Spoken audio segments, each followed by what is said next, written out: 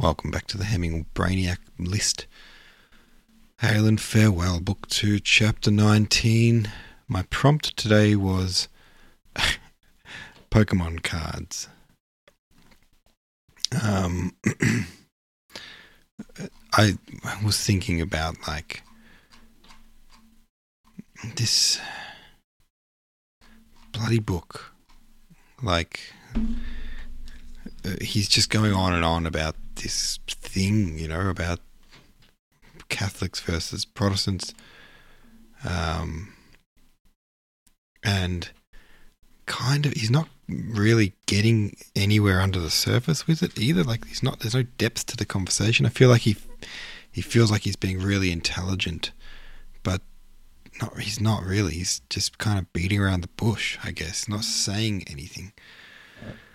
It also feels like it's like he's having a debate, but just the folks on the other side of the debate, the characters in the book who are, he's talking to or interacting with, are just sort of talking heads that can reflect, that he can negate their points. So it's just himself talking to himself and not even really making a point. I feel like he thinks that, this is, having this intellectual debate about religion is the path to success. And success to him looks like people saying, that he's brilliant and worthwhile. And I was thinking about how, I don't know, Pokemon cards. There's hundreds and hundreds of Pokemon, and they've all got funky names, right? And there's people that have remembered or memorized 1,000 different Pokemon's names.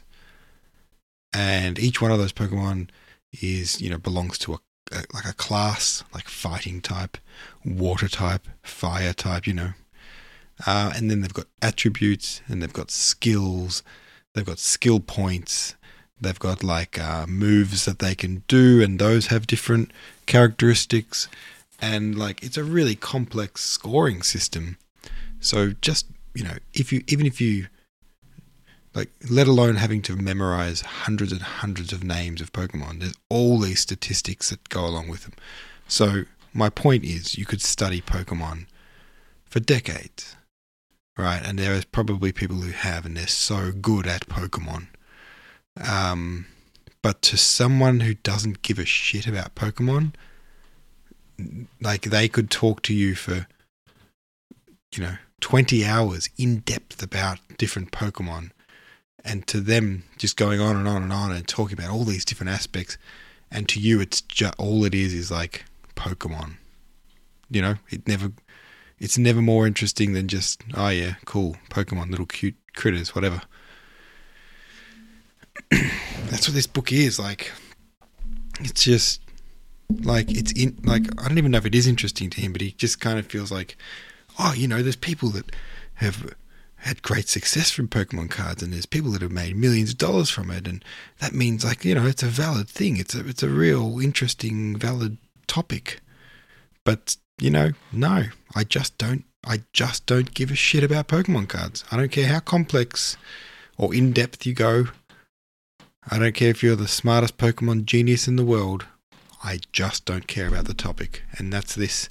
But also at the same time, I feel like he's not much of a Pokemon genius, this guy. He's actually kind of shit at it. So it's just drivel. It's just religious drivel. I can't bear it. Tegrific says, at this point, it is just self-congratulatory logorrhea. I'm counting the days until this whole nightmare is over. What a sad book to end this excellent reading journey with. Yeah, I couldn't agree more with you, Tech. It is so disappointing that this is the last book on the list. It's easily the worst book on the list. I don't think anyone would argue with that. And yeah, it's a real shame we saved it till last. I guess we can be thankful that we didn't read it first, because I imagine if we read it first, there would have been, excuse me, by the way, there would have been so much doubt among us about, should we continue this? Like, are all the books going to be like this? And might have put a whole different lens on the experiment. Anyway, that was my discussion prompt today. Pokemon cards. Oh, excuse me. Oh, sleepy. Let's keep reading. I think we might be up to the last chapter in this book. Yeah, we are. Okay. And it's not particularly long either. It's not exactly short, but cool. So that once we finish this chapter, we are 2/3 of the way through the book. Although looking at the progress bar, I can see that it looks like we're more than 2/3 of the way through the book. We're probably more like 3/4 of the way through the book. So that's good. Chapter 20. In what part of London do you think of settling? John Eglinton asked as we passed out of the library. I haven't given the matter a thought, I answered. Excuse me. The fireman accosted John in the vestibule, and we waited till the last stragglers had passed out and the great doors were closed. Would you care for a walk down the Pembroke Road and back by Northumberland Road over the Canal Bridge before going to bed? Of course I should. I haven't been out all day, but... You're tired? No, I'm not tired, and in the hope that he would not speak again of my departure from Ireland, I fell into his step, a little annoyed with myself, however, for I had not spoken truthfully when I said I haven't given the matter a thought. I had even written to Tonks, asking him to look out for a house for me, and he had found a house that would suit me in Swan Walk. His letter was in my pocket, and during my walk with John I could read in my thoughts. You had better come over and see it at once, for it is one of those houses that do not remain long without a tenant. I remarked, whenever the conversation dropped, I shall have to warn all my friends in London of my coming, and when John bade me good night, I returned to Ely Place, determined to answer Tonks's letter before going to bed.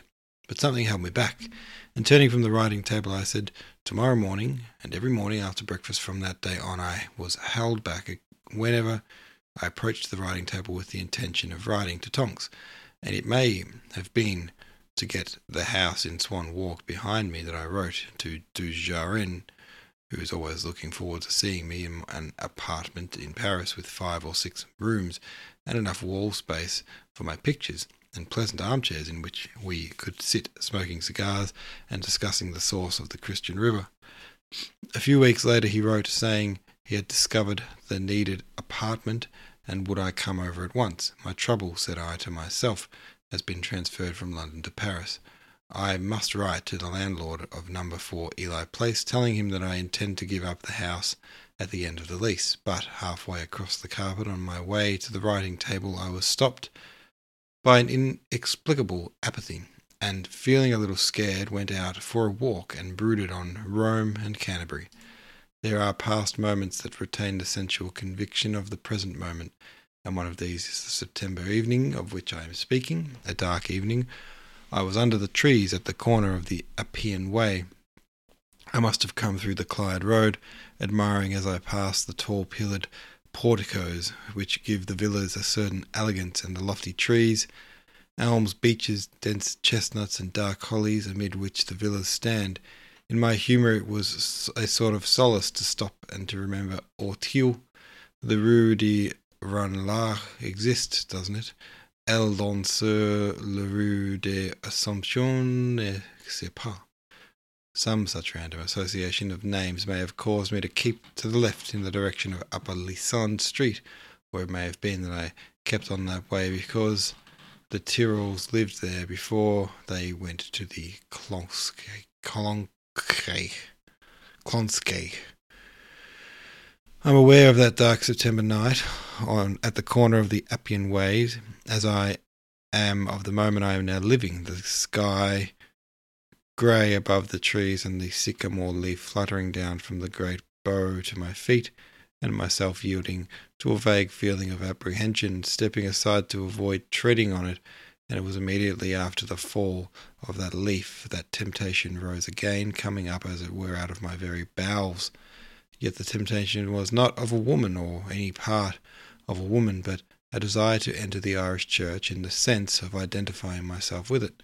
Hitherto, my desire had been merely to dissociate myself from a church which I deemed shameful, whereas I was now conscious of a desire of unity with a church in sympathy with my religious aspirations, to some extent. But I had promised the Colonel not to declare myself a Protestant, meaning thereby I would not write to the papers on the subject, nor call Dublin together to hear a lecture on the incompatibility of literature and dogma. But my promise to the Colonel, I said, keeps me out of St. Patrick every Sunday. For me to be seen there every Sunday would be equivalent to a declaration of Protestantism, and to be kept out of my cathedral is a great privation, for I should like to go there occasionally, and to pray with the congregation, to pray to whom I know not. But I should like to pray. A little later I found myself standing before a tall iron gate, peering through the bars, admiring some gold tassels. Golden rod, I said, and the borders, I am sure, are blue with lobelia. A sudden scent of honey warned me that the arabis was there in plenty, and I walked on, thinking of a dense cushion of pure white flowers, till my steps were again stayed, and this time it was by the sight of Dash. The tree seemed like a quince, but the quince does not bear pink and white blossom. A bell-shaped blossom like a mallow. It was on my way. But neither tree nor shrub flowers at the end of August, and I walked on in a dream, awakened by another garden gate over which a syringa had flourished 2 months ago. Has heaven a more delectable scent than the remembrance of a syringa in bloom? I asked, and it was on my way home from Clonskirk that I said to myself, now, if I go to London to see the house that Steer and Tonks have found in Swan Walk, or to Paris to view the apartment in Boulevard Street Germain that Duke Jardin has discovered, I shall not be able to declare my Protestant faith. Why not? I asked. Why not? And the answer came quickly, for there is nobody in London or Paris interested in such a question. So that is why I hesitated to write to my friends to announce my departure from Dublin, and the source of the lie that I told John on the night he invited me to walk with him down the Pembroke Road and back to Northumberland Road over the Canal Bridge before going to bed.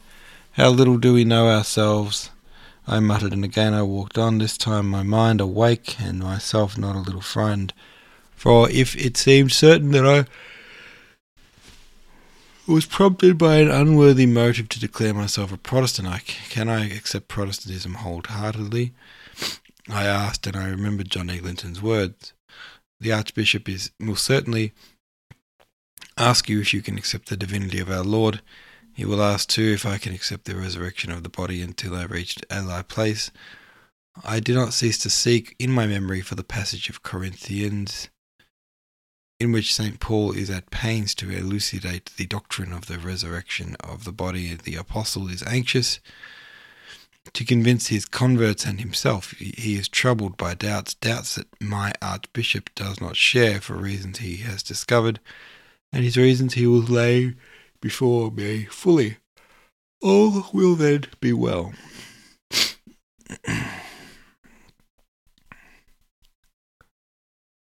Where did I just read that? All will then be well.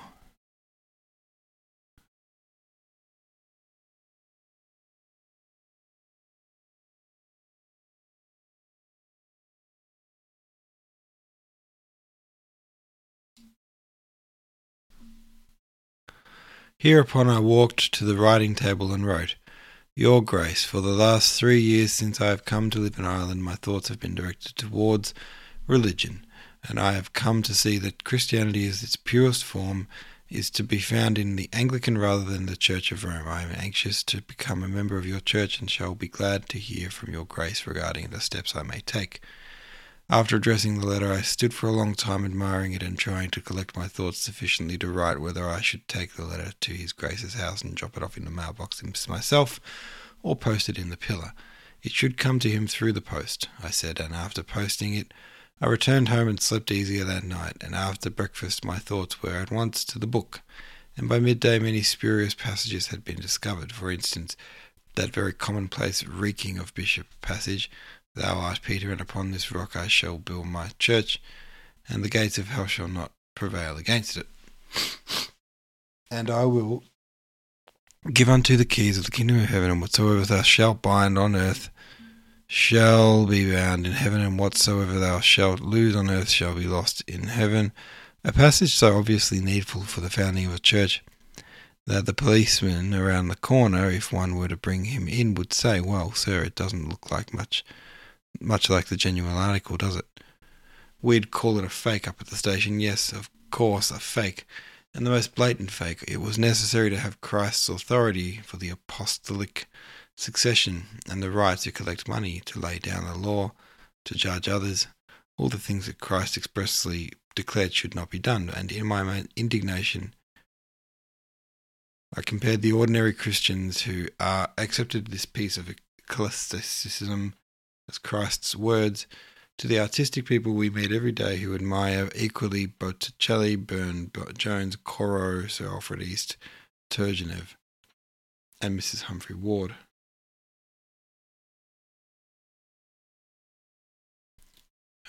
The common man, I said, makes the same mess of pottage out of religion as he does out of art. This sad thought caused me to drop into a long meditation, and I remember on awakening at the passage from Matthew, the utility of which the policeman read the corner could not fail to see had been improved upon the bishop, who wrote about 150 years after the crucifixion.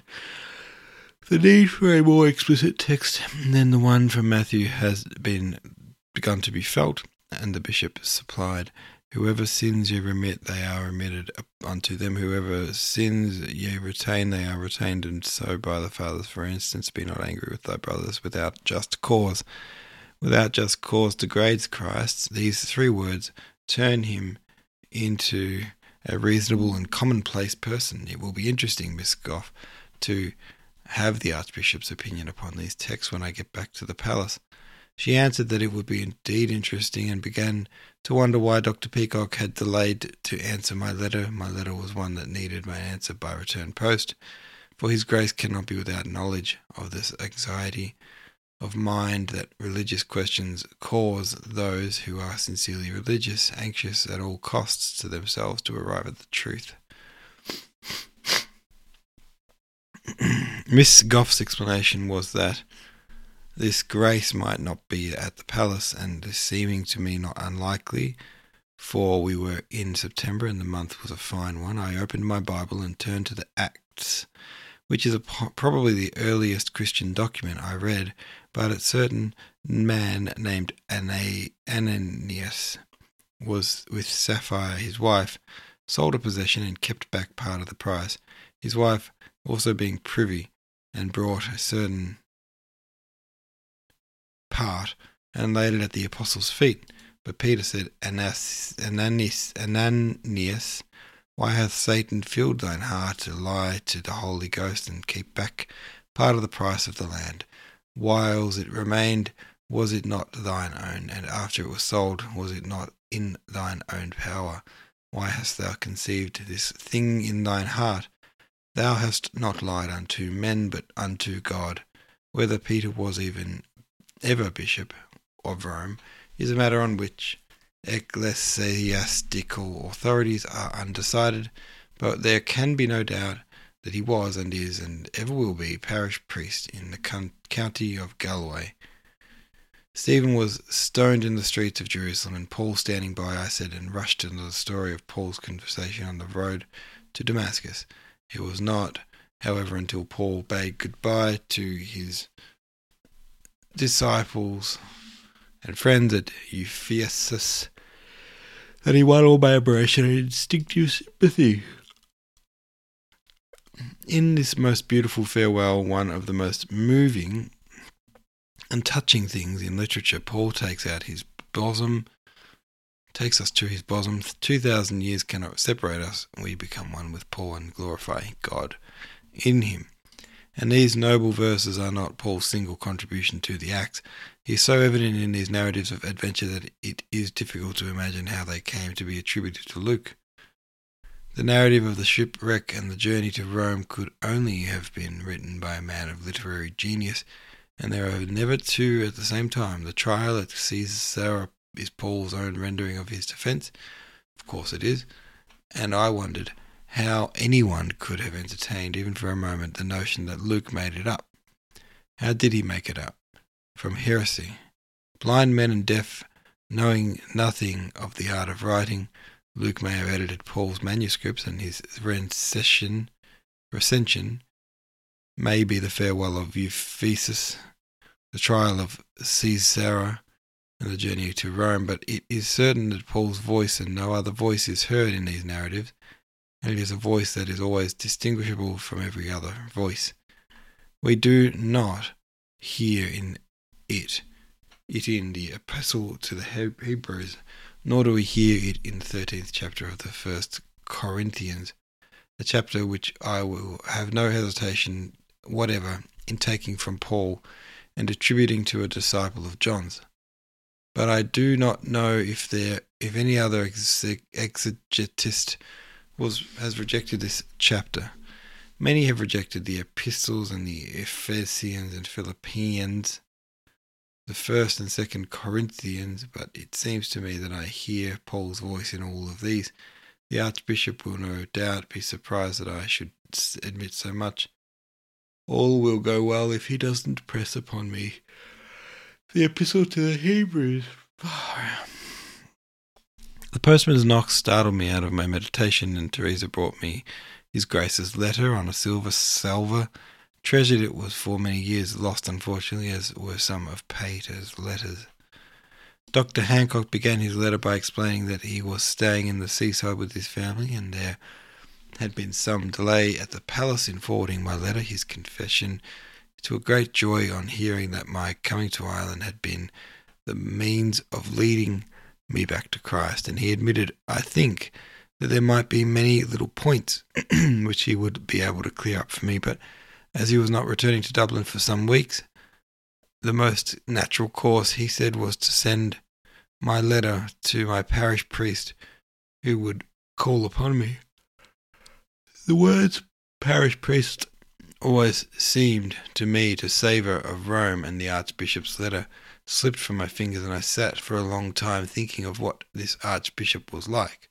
His name conveyed the idea of a tall, formal man, and perhaps the interview would have been a very stiff and formal affair, myself and the Archbishop on each side of the mahogany table covered with papers and piles of letters held together by elastic bands. My parish priest and the Reverend Gilbert Mahaffey had been my neighbour for a long time, and the rectory was number 13 Ely Place, one door from the great iron gateway that divides my little cul-de-sac from Ely Place. He was known... Oops, I just lost my place completely.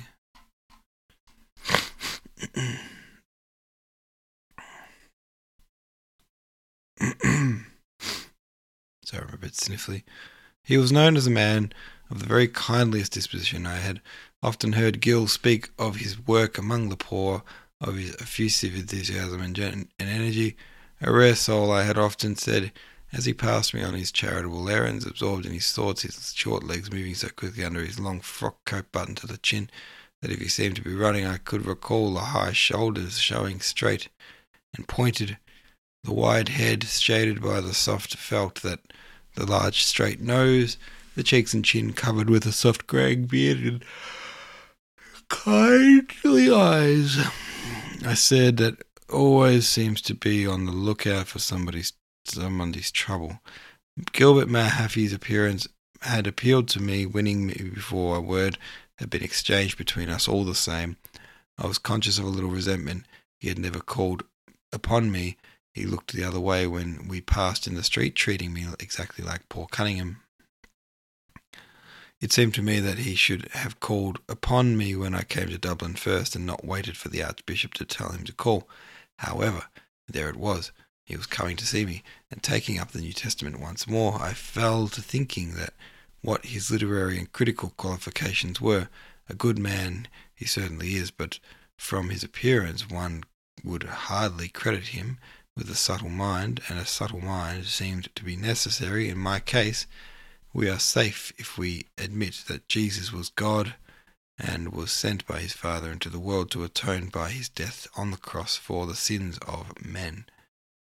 But Jesus, in his own words, seems to deny the enormous pretensions that the ecclesiastics would cast upon him. In Matthew, he says, "Why dost thou call me good?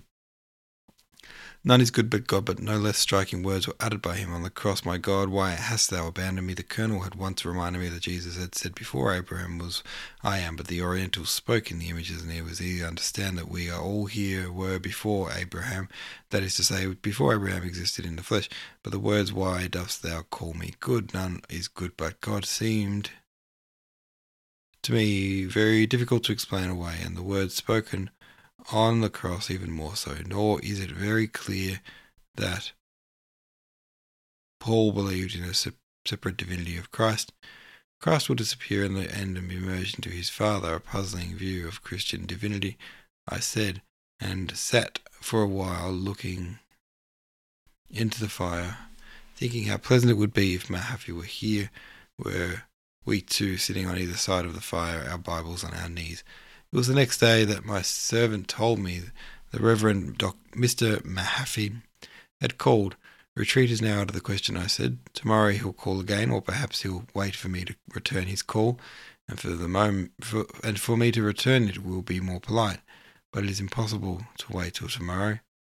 I must talk the matter out with somebody. Why not with Sir Thornley? Only he is generally occupied with patients at this hour. You know, I have been thinking of joining the Church of Ireland for some time. So I have heard it said, but I thought it was one of your jokes. One doesn't choose such subjects for joking," and I showed him the Archbishop's letter. "Now, what is to be done? The Reverend Gilbert Mahaffy called this afternoon, and he'll call tomorrow if I don't return his visit. It will be better, I think, to call upon him this evening and get it over, only I can't think what he'll say to me. Can you give me any idea? He'll ask you if you abjure the errors of Rome. He can't ask that, because I never believed in Rome. Do you think he'll ask me to say a prayer with him?" Sir Thornley began to laugh, and his laughter shocked me a little, but I don't get up to leave the room until he said, "Did Archbishop send you an order for coals and blankets? I wonder how you, who are a Protestant and respect your religion, I wonder what your co-religionists." Without attempting to finish my sentence, I walked out of the room abruptly and opened the hall door, but I had to draw back into the hall, for Gilbert Mahaffy was coming down the Hume Street, and thinking of him in his strenuous, useful life, I came to be ashamed of the disappointment I experienced when the Archbishop had referred to my spiritual needs to him instead of undertaking them himself. "No, man," I said, "I am more likely to inspire in me the faith I am seeking. After dinner I will call upon him." My dinner was hardly tasted that evening, so perturbed was I, and I still can recall the glow behind the houses as I went towards the gateway. "Is Mr. Mahaffy at home?" "Yes, sir." Portentous words, and the study itself portentous in its simplicity. I had just time to look over the great writing table, covered with papers, all on parochial business, I said, before he entered. He came running into the room, his eyes and his hands welcoming me. "I'm so glad to see you. We have lived near each other for a long time," I answered, "and I have often wished to know you, Mr. Mahaffy." "Yes, His Grace asked me to call." "Yes, in moments of great mental excitement one notices everything, and Mr. Mahaffy's manner of saying yes is trying to turn the word from a monosyllable to a dissyllable, and his habit of rubbing his hands after the pronunciation struck me, and very nervously I began to explain that I had written to the Archbishop saying that since I had come to live in Ireland, His Grace sent me your letter. Yes. You see, Mr. Mahaffy, in England one has no opportunity of noticing the evil influence of the Church of Rome. It wasn't until I came here. It seems to me that I had better tell him of my great discovery, the illiteracy of Rome since the Reformation. I did without, however, interesting him very deeply. He is more interested in the theological side of the question, I said to myself, and sought a transitional phrase. But before finding one, Mr. Mahaffy mentioned Newman, and I told him that Newman can hardly write English at all, at which he showed me some surprise. The Roman Church relies upon its converts. After 2 or 3 generations of Catholicism, the intelligence dies. It was plain to me that the conversation was not altogether to his taste, and thinking to interest him, I said, "You know, Cardinal Manning was of this opinion. He told a friend of mine that he was glad he had been brought up Protestant."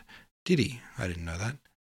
and my thoughts running on my head, I began to describe a new utopia state so well ordered that no one in it was allowed to be a papist unless he or she could prove some bodily or mental infirmity, or until he or she had attained a certain age which put them beyond the business of the world. The age 70, perhaps, the earliest at which a conversion would be illegal. A sort of spiritual old age pension scheme, I said, and a picture rose up from before my mind of a crowd of young and old, all inferior, physical and intellectually, struggling round the door of the Roman Catholic Church with papers in their hands on the first Friday of every month. It's quite possible, Mr. Moore, that there is no more intelligence in Protestantism than in Catholicism, but the question before us is hardly one of literature. In the letter to His Grace I understood, you say that Christianity is to be found in its purest form in the Anglican Church. We are concerned really with spiritual matter rather than with atheistic turns. You are quite right. Perhaps I was wrong, but a sense of humour does not preclude sincerity, and many reasons lead one towards spiritual truth. If I introduced ascetics into our conversation, it was because I have spoken to Catholics on this matter, and they have always, with one exception, a convert, failed to put the case as you did, and that religion really has nothing to do with ascetics. The interview had certainly taken an unexpected turn and an unfortunate one, and while I was thinking of something to say to Mr. Mahaffy, he asked me suddenly if he were to understand that I accepted the divinity of our Lord. Of course I am aware that you accept the divinity of the Lord Jesus Christ in a very literal sense, but is it sure that we do not mean the same thing in the end? All the things tend towards God, and in its highest nature is God and nearest God, and certainly Jesus Christ, the noblest human being in many respects that ever lived. A cloud had come onto his face, and seeing that it was deepening, I became more sincere in the sense that I tried to get nearer to the truth. I should like to believe as you do, to share your belief. And you will, he said, you will be with us one of these days if you aren't with us wholly today. And we talked of religious subjects until it was time for me to go. Then he asked me to come again. I promised to do so in a few days, and went away asking myself if it was ever likely that I should be able to answer truthfully and say, yes, I believe in the divinity of Christ as you do. I should have to know exactly what he meant, and it is doubtful if he would be able to tell me, for we cannot understand God, and if we cannot understand what God is, how can we... How is it that we speak of the Son of God? St. Paul himself had no conception of the Trinity, of Christ to God, to be equal Father. How is that? In Paul's words, Christ will disappear at the end and merge with his Father. Is it all very puzzling? A few days later I again went to see Mr. Mahaffy, and I remember telling him that I had been questioning myself on the subject of Christ's divinity. You see, Mr. Mahaffy, one doesn't know what one believes. No one thinks alike. No one man can tell his soul to another sufficient belief in the more divinity of Christ, a human being. You say in your letter an Archbishop that you wish to join the communion of the Anglican Church, and belief the communion is so vague as yours, Mr. Moore. We believe that Christ, the Son of God, and came into the world to redeem the world from sin, that he died on the cross and rose 3 days afterwards from the dead, ascended to heaven. Tolstoy didn't believe in the physical resurrection, and it may be doubted if St. Paul believed in it, yet you will not deny that Tolstoy was a Christian. He was a Christian, no doubt, but not in the full sense of the word as we understand it. While St. Paul, I take my stand upon Paul, Mr. Mahaffy. He seems like to have had very little sense of the Trinity. Paul was a Unitarian. The passage in which he says that Christ will disappear in the end to be merged into his Father. We wrangled about text for a long time, Mahaffy quoting me, I quoting another, until it seemed impolite for me to press my point further, and accepting him as an authority, I bade him good night, asking him when I might see him again. 3 days afterwards I was again at rectory, and we talked for an hour together and parted on the same terms. I shall be in tomorrow evening. Will you come to see me? I promised I would, and all the time I felt that this evening would not end without his asking me to say a prayer with him, and the thought of the prayer haunted me a little while speaking to him, and when I arose to go, long expected words came. Will you say a prayer with me? He went down on his knees and repeated the Lord's Prayer after him. I've been dreading this prayer all week, and I could hardly conquer my fear, and at the same time a force behind myself prompted me to you. Let me give you a prayer book, he said, and I returned home to read it, absorbed in a deep emotion, for the prayer said with Mr. Mahaffy had come out of my heart, and a memory of it continued to burn, shedding a soft radiance. How happy I am! What a blessed peace this is! My difficulties may have melted away, and it no longer seems to matter to me whether the world thinks me a Catholic or a Protestant. I am with Christ. But the storm of life is never over until it ceases forever, and because a week had gone by, a copy of an Irish review came to me containing a criticism of my book, The Untilled Field. Himself a Catholic were the words that upset my mental balance, forcing me into an uncontrollable rage. Is this shame eternal? I cried. Of what use is writing? I have been writing all my life and never had hand, act, or part. Very little emotion robs me of my words, and with a great storm raging in my breast, I walked across the room, conscious of a great injustice that had been done to me merely because my father was a papist, and I to remain one, despite long protests and patience. Not one only this paper calls me Catholic, but Edward, my most intimate friend, calls me one. His words are, "You are a bad Catholic, but you are a Catholic," and he persists in those words, though according to the Catholic Church I am not one, never having acquiesced in any of its dogmas. He continues to reiterate this shameful accusation, shameful to me at least, that his mind is so stultified and superstitious that he doesn't remember that those who do not confess and communicate cease to belong to the Roman Church. I believe that remains that to be the rule, and if I remind him of the face becomes overcast, any thought of transgression frightens him, but so paralysed that the mind he clings to the base superstition that life is water poured on the head of the infant in the Catholic Church, and the child remains a Catholic just as a child born of black parents remains a N-word, no matter what country he is born in or the nationality he elects. Now I wonder if it be orthodox to hold that a sacrament confers benefits on the recipient without some cooperation on the part of the recipient. I suppose that is Roman Catholic doctrine. Even if the recipient protests, the sacrament overrules his objections. We live in a mad world, my masters, but I think Edward goes a step further than Catholic doctrine warrants him to. He seems to hold that Catholic baptism confers perpetual Catholicism on the individual. I do this theology are wrong. If you are a Catholic, why don't you become a Protestant? He said until I corrected him, one doesn't become a Protestant. And I said, but the correction was wasted. His theological knowledge is slight, but he knows the country, his own phrase, I know the country, and in Ireland one must be one or the other. A light seemed to break in my mind suddenly. I remember, though, the welcome the priest had given to Edward VII when he came to Ireland had not been pleased with patriotic Gaelic league. It occurred to me that I might get a nice revenge of the words himself, a Catholic, if I were to write to the Irish Times declaring that I had passed from the Church of Rome to the Church of Ireland, shocked beyond measure at the lack of patriotism in the Irish priests.